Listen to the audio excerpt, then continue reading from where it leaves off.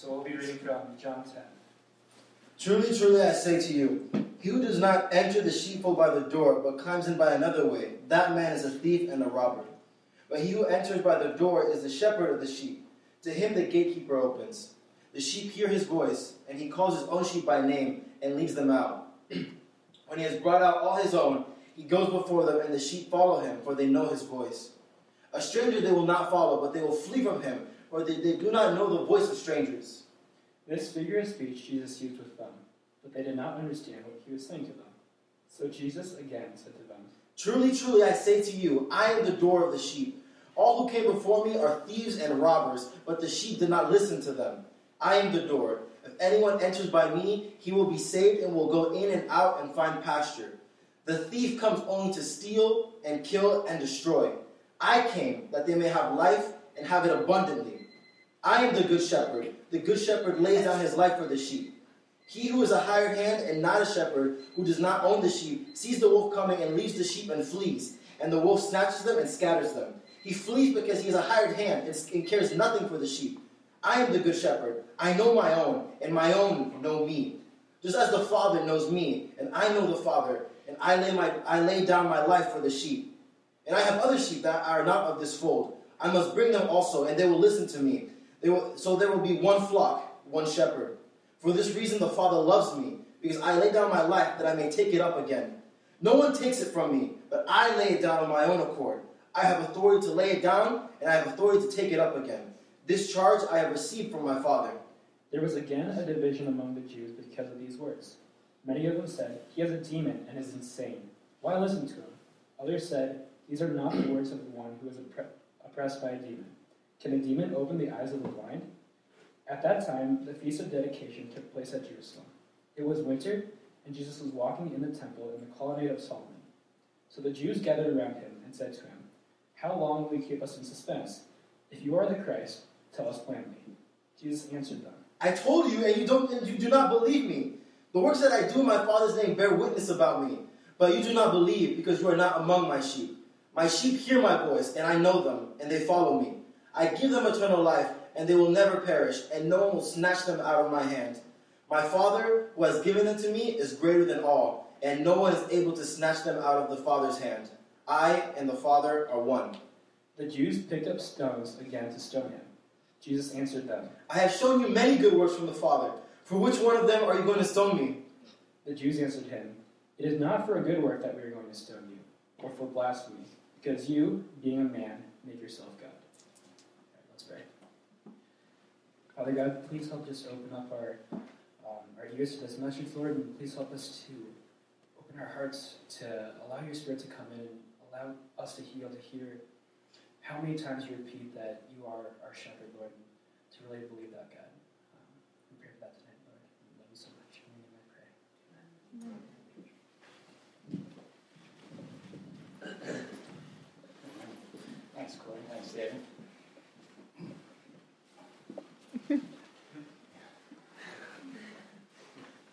So, listening to John 10, read by David and Corey, it's pretty simple, right?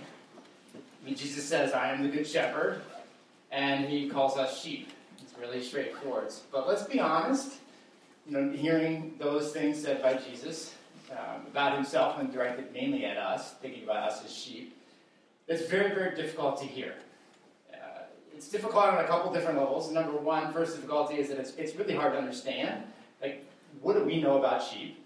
I mean, I'm going to venture a guess that there's nobody in here that pretty much knows anything about sheep, other than maybe something you've read in a book. I used to have sheep. Oh, okay. I raised sheep on my farm in Idaho.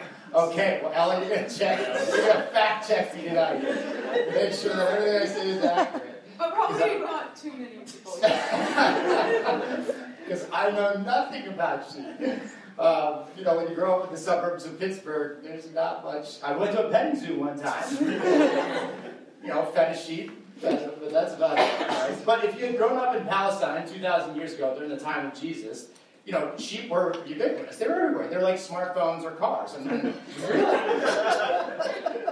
Your family would have likely had some, and you definitely would have been around them. So for Jesus to say, I am the good shepherd, and you all are your sheep, I mean, this would not be lost on them. This gets lost on 21st century Americans, unless you're Ella, right? But okay, that difficulty aside, right? Because we're just so far removed from first century Palestine in the time of Jesus. There's a big bridge to gap bridge to gap there, gap to bridge. The second difficulty, this is more significant, is that we might not know a whole lot about sheep, but when Jesus calls us sheep, it's really humbling, right? Jesus is not flattering us when he calls us sheep. He's definitely not inflating our ego. He's definitely not pumping us up. He's telling us in no uncertain terms that this is what your relationship with me looks like, right? I am the good shepherd, okay? You got it? And you are these creatures that are vulnerable, helpless, pathetic, stubborn, clueless, and weak. And you got that, right? This is what sheep are. And so if you want a relationship with me, Jesus says, then you need to understand that this is who I am. I'm the good shepherd, and then this is who you are. You are sheep. You need to understand that. So tonight, do you believe, if you're a follower of Christ, do you think of yourself in this particular way? Because we've been going through different identities that God gives us in our relationship with him, whether it's,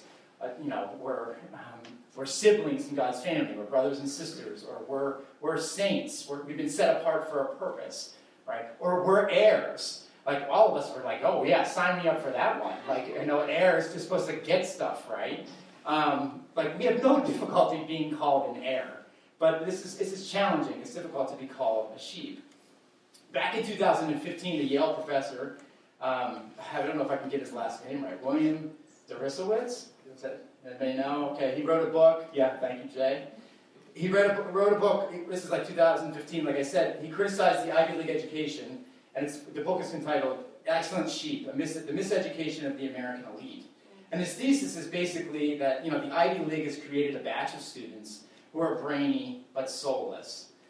They don't really care about the big questions of life or pursue truth, and they're afraid to go against the status quo. Instead, they are, quote-unquote, excellent sheep, right? Insofar as they just dutifully follow the things that they're supposed to do while they're at school and beyond, whatever Princeton, Yale, or Harvard teaches them, so they can get outstanding jobs in their field or go to outstanding grad schools. Right? So I'm not bringing up this book tonight to recommend reading it. I've never read it, nor am I defending the thesis. Jay's giving it a thumbs up. That's a good, insightful read. But my point there is that there's an example of being called a sheep that's not good, right? Even an excellent sheep, it's a humbling identity. In this particular case, it's borderline derogatory. But the reality is the Bible often refers to us as sheep. Jesus calls us sheep over and over again. And this is humbling.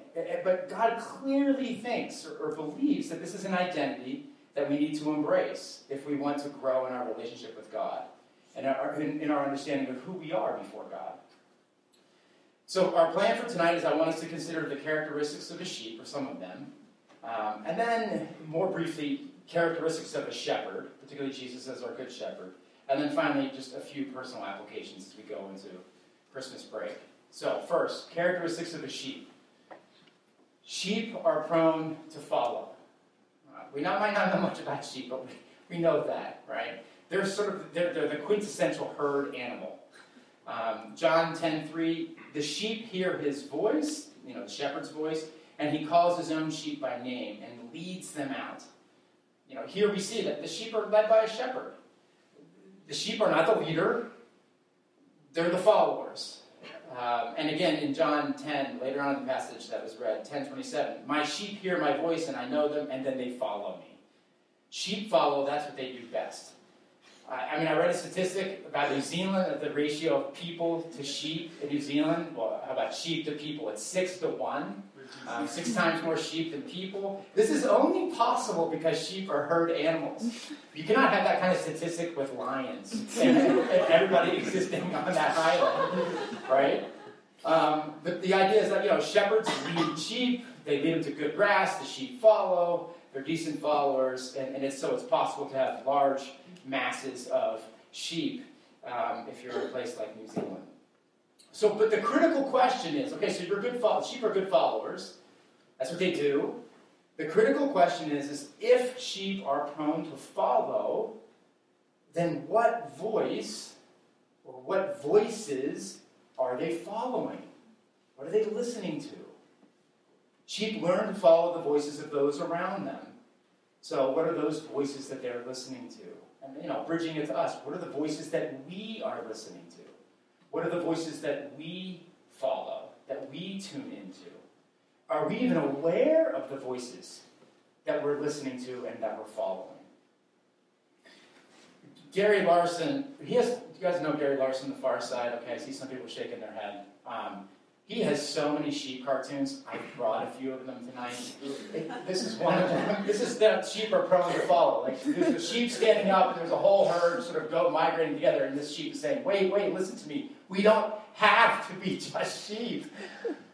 But you do, because you're a sheep, Like, they all just follow each other. Oh, the next one. This is like at a bar scene. Well, what did you know? I'm a follower, too. Yeah, you can go back to the Bible. I know there's an emphasis at Princeton about being like a leader and developing leadership, taking risks, stepping out, leaning in, and all that, right? And there's absolutely a place for that. I mean, Jesus isn't saying that we can't be leaders. He calls his disciples to lead the church after his ascension. But the point here is for us to recognize that in our life, we do an awful lot of following. Like, we are sheep too, even if we are leaders. So, for example, we tend to follow certain news outlets that confirm our political, our moral, or our social views. We tend to follow certain people on, say, Twitter or Instagram, and all of social media is sort of built and predicated upon the reality that we're eager to follow people. We tend to follow certain fashion trends. If you were a teenager in the 80s, oh my goodness, Robbie, could you go ahead? Yeah, right. So when I was a teenager in the 80s, you see those shorts? Oh my goodness. So does anybody know what those shorts are called? Ugly. That is so true. They're called jams, but like as in this picture, I'm not in that picture, but this is what I looked like in the 80s. Me and my friends, we wore these. Everybody had these shorts. That was the fashion trend of the day, and I got it on like totally 80s stuff, right? But just think about fashion. It's like fashion. People follow fashion, right? And then it goes out of fashion, and hopefully some of these things never come back. Rob, can you go back to the scriptures? Get that off there. Yeah. More seriously, this week, I think it was on Tuesday or Wednesday night, I was reading, in my newsfeed, I got an article from the BBC about a growing movement in South Korea called Escape the Corset. And so many Korean youth feel like there's such an unhealthy emphasis on certain standards of beauty and appearance. This has been a part of their culture for the last several decades. And so these teenagers in like early 20s, they're deliberately not wearing makeup. They're not getting plastic surgery and so forth. So there's this strong voice in Korean culture telling women this is what beauty is, this is what it looks like, and many of them follow it. But an increasing number are not following it or going against, that particular cultural voice. Some opponents who are not following this anymore, they've been publicly criticized, and some of the more popular or famous or well-known opponents, they're actually receiving death threats because of their stance. So we have so many voices competing for our attention. And Jesus says, my sheep are tuned into my voice. So if you're a sheep, are you tuned into Jesus' voice? Do we hear him? Are you hearing him throughout the day? I mean, Jesus says, my sheep hear me, and then they follow me. And then do we allow Jesus' voice to help us understand and help us shape and make sense of all of the other voices around us? Like, take beauty, for example. Like, what do the scriptures have to say? What does Jesus have to say about something like that? What is wise and right about that? As there are all these voices telling us about, like, this is what beauty is. Or is Jesus' voice getting drowned out by many of the other voices that are all around us every day? I'm told, again, Ella, maybe you can corroborate this, I'm told that you can mix, multiple sheep herds in the same pen, and then you can let them stay in there for hours or days. And then if one of the shepherds comes along and calls out to the sheep in the pen that for that particular shepherd, his or her particular sheep will listen to their voice and will follow them. And all the other sheep will supposedly stay in the pen. This is what I've read. I've never seen it in action. We only have one sheep herd. Sorry. But that gives you, if that's true, I mean, when Jesus says, my sheep hear my voice and they follow my voice, that's this would have been obvious to the people of his day. So, that's one characteristic of a sheep. We are prone to follow. Another is we are vulnerable. Sheep are vulnerable. Sheep are not ferocious predators, right? Instead, sheep make delightful meals for ferocious predators. I mean, in this particular passage, Jesus talks about wolves and human thieves. They're delicious prey to stronger dangers that lurk around them. So John 10:10, the thief comes only to steal, to kill, and to destroy. Right? Or John 10:12, he who is a hired hand and not a shepherd, who does not own the sheep, sees the wolf coming and leaves the sheep and flees, and the wolf snatches them and scatters them. Right? Just this week, I was in a car with a bunch of junior high boys after my son's basketball game, and they were doing that imaginary thing of like, hey, do you know, like what if the 1990 Bulls were to play the current day, Golden State Warriors, like who would win, right? And maybe you did this as a kid too, like who would win, like Black Panther or Wonder Woman, like these imaginary contests, right? Well, like when Jesus presents it, like who would win, a sheep or a wolf or a thief? It's like there's no question. Like sheep can't win any fight out there. Sheep face threats and dangers much larger and more powerful than they can face on their own. They're vulnerable. They're defenseless creatures. Gary Larson affirms this.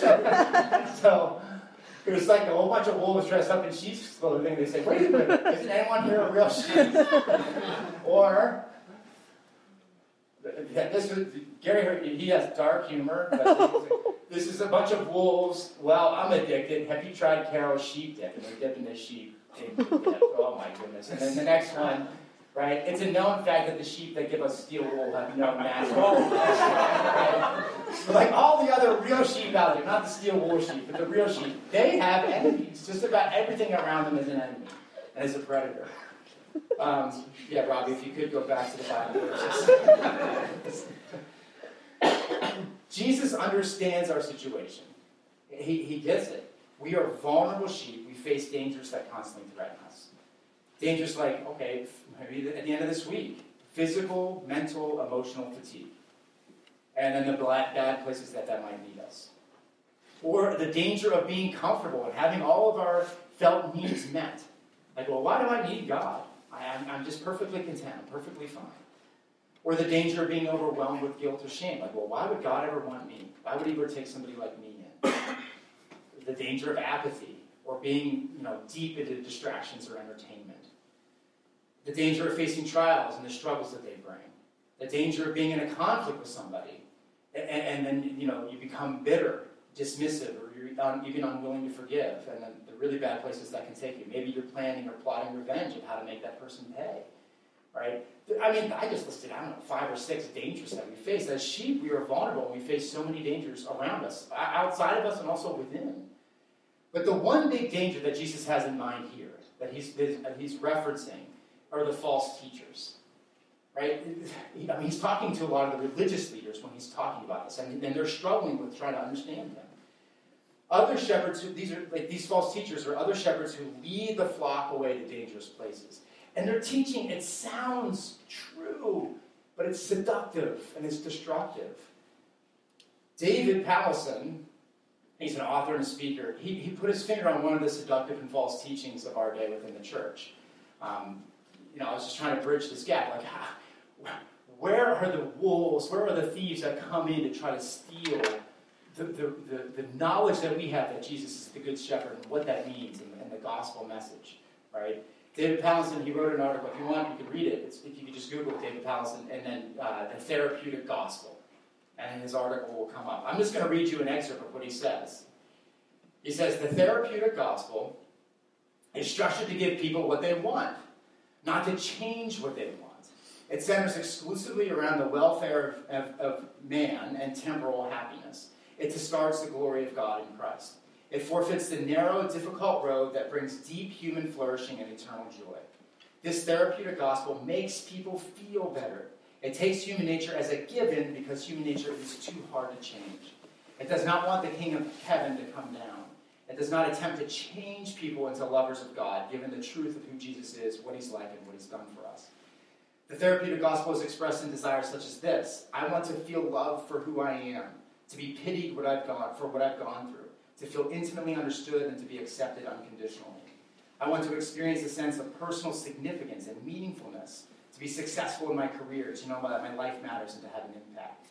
And he goes on to say that there's not necessarily anything wrong with those things, those desires. But he goes on to say, like, if this is what we think the gospel message is about, then this is false teaching.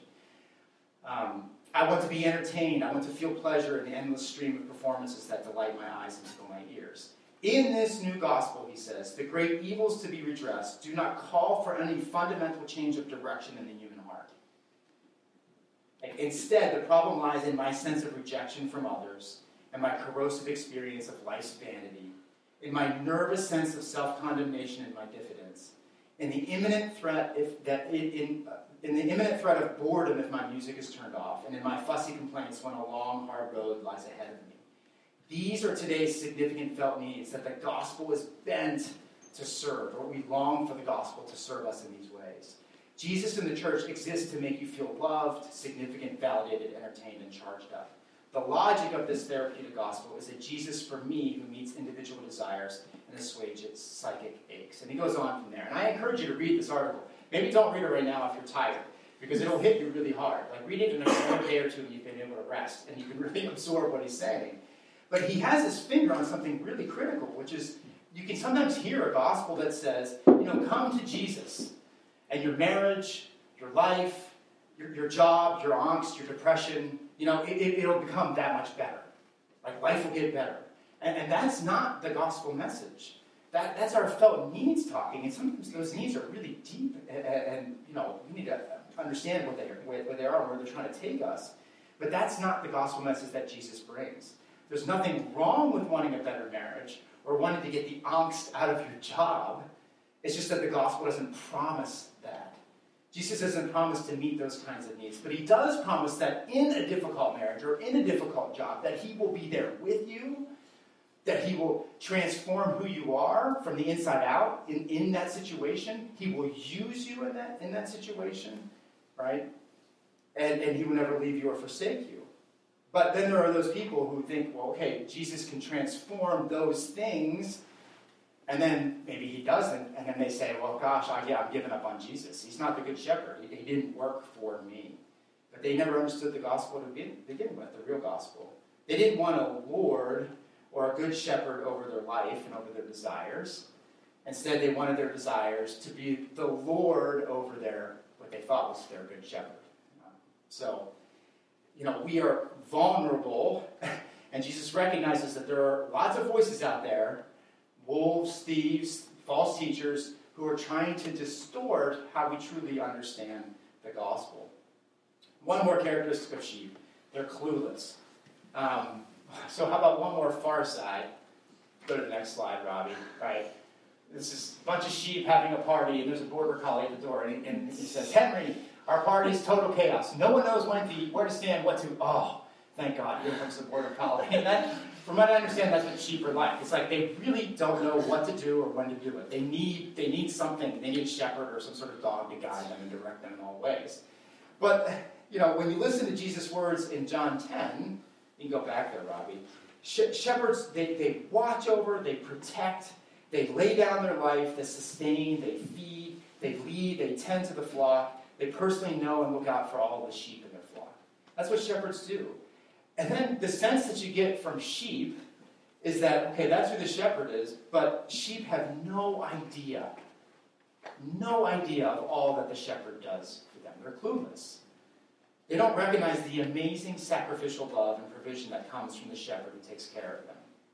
In fact, if you know the Bible or if you know sheep, what does a typical sheep do in response to having such an amazing shepherd? It's right there in Isaiah 53. The sheep typically wanders away at some point. Right? Can you imagine? Not only are sheep relatively clueless, ignorant of all that the shepherd is doing for them and how much they owe the shepherd. But they're so foolish that they're prone to wander away from the presence of their good shepherd. We all, like sheep, Isaiah says, have turned away. Each of us has turned to our own way. But then there are those sheep who recognize the goodness of the shepherd over them. And Jesus hints at this in John 10. He says, I am the good shepherd. I know my own, and my own know me. Just as the Father knows me, and I know the Father. And I lay down my life for the sheep. Jesus' sheep know him, he says. They recognize him. They understand who he is, all that he has done for them. Jesus' sheep, they don't remain clueless like a typical sheep. Yes, they might be prone to wander away, but they will come back to him because they know him and they know that he really, truly is a good shepherd. So there you go. We are sheep. We're prone to follow, vulnerable and helpless, and we tend to wander away.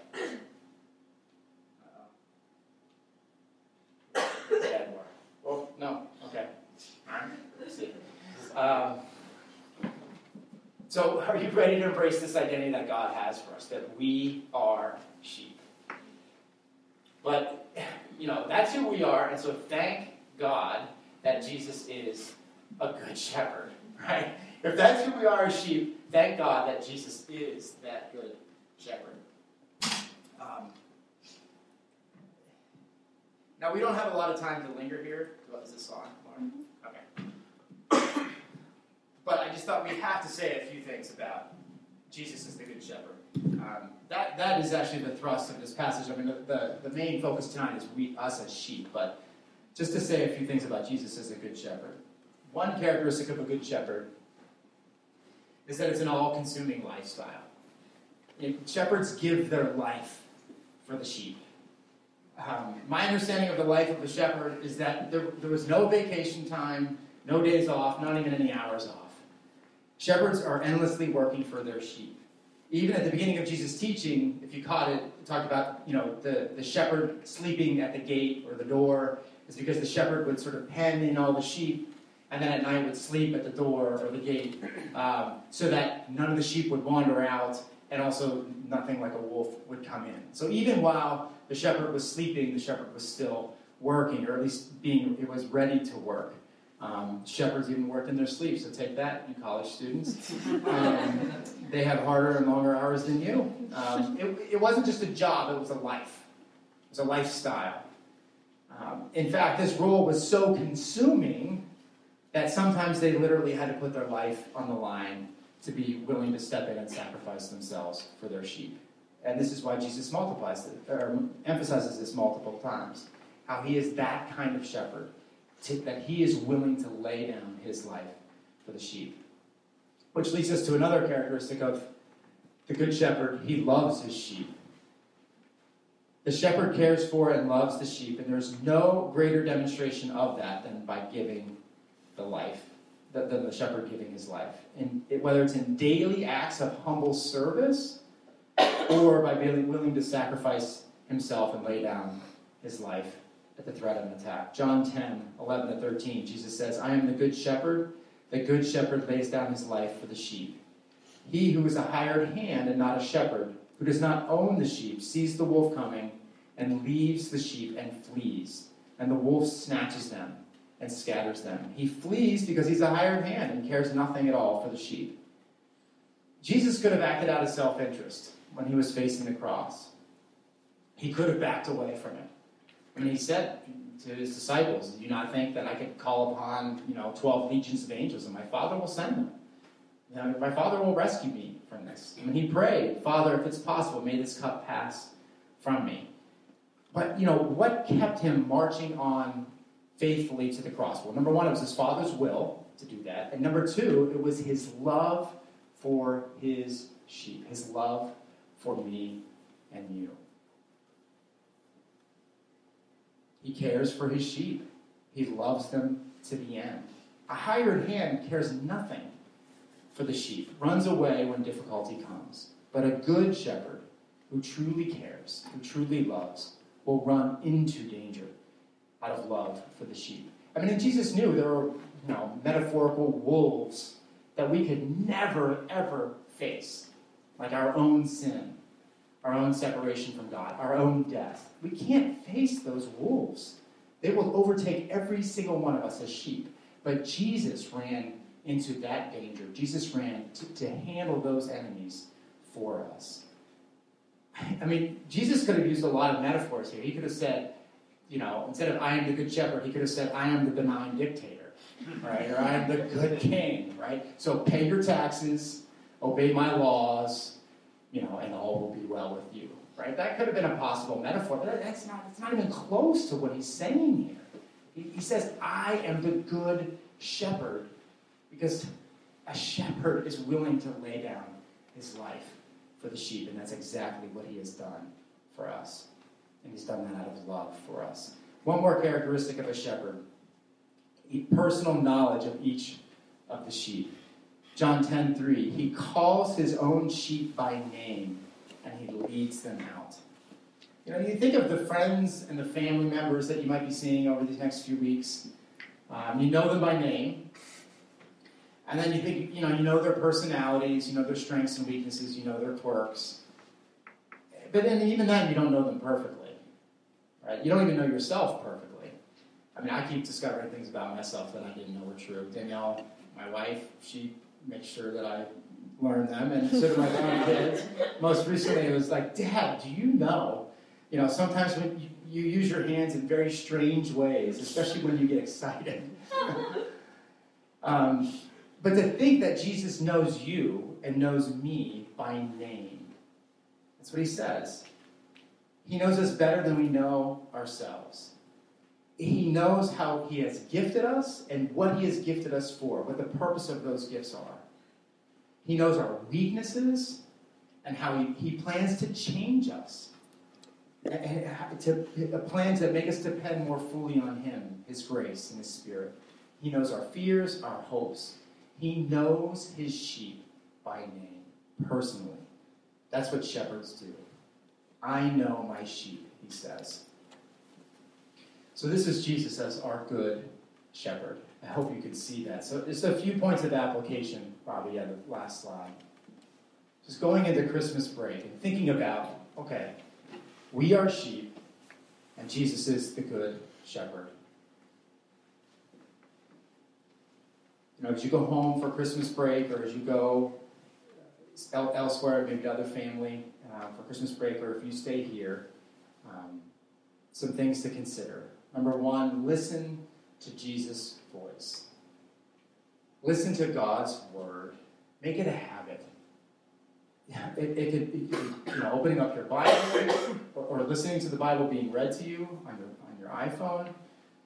It could be listening to music or songs that communicate the truths about who God is and who we are to you. It could be sermons or podcasts, going to church and hearing songs sung and prayers prayed and the word preached. It could be hanging out with friends who will encourage you in the faith. It could be going on a walk and just leave your phone, leave all devices at home and talk to God and ask him to speak to you.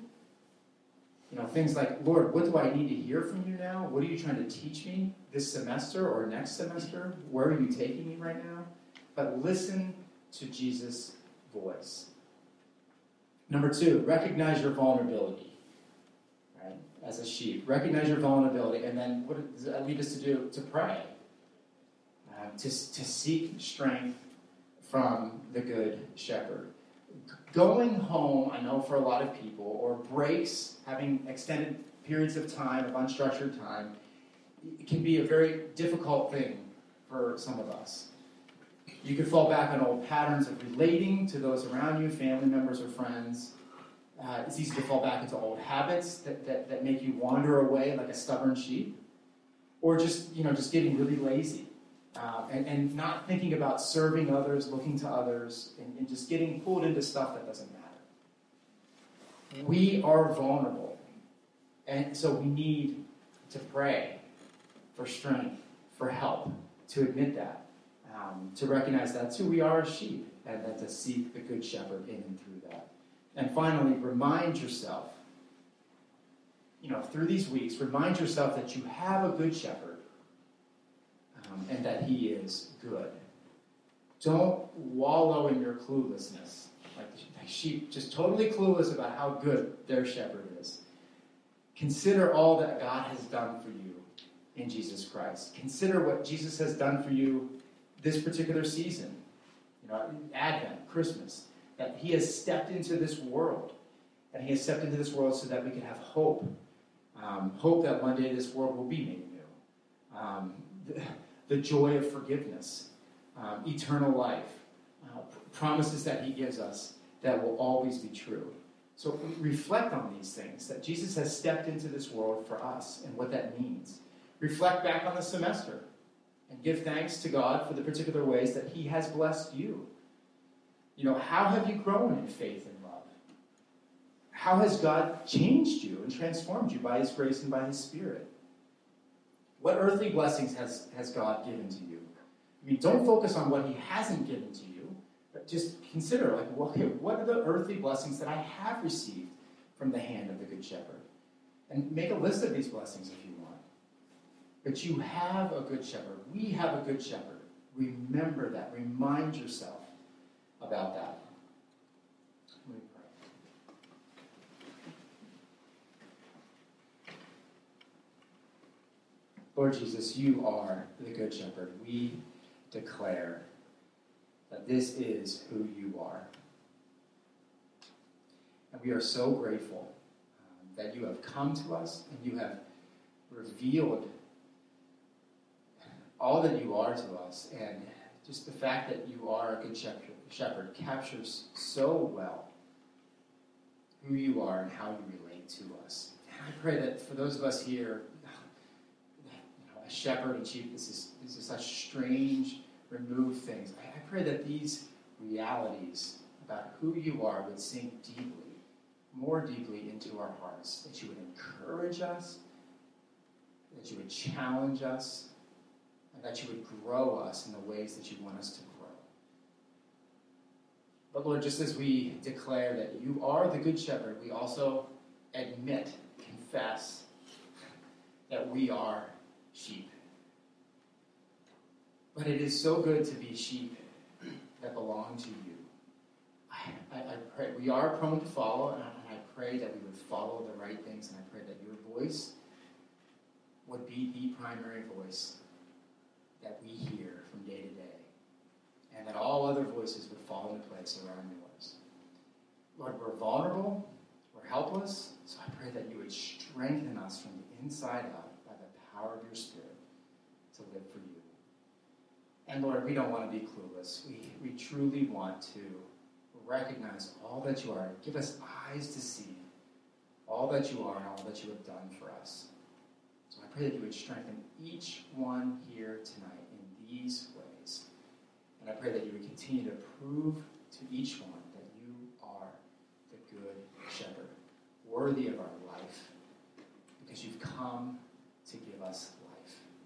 So Lord Jesus, we give you thanks and praise.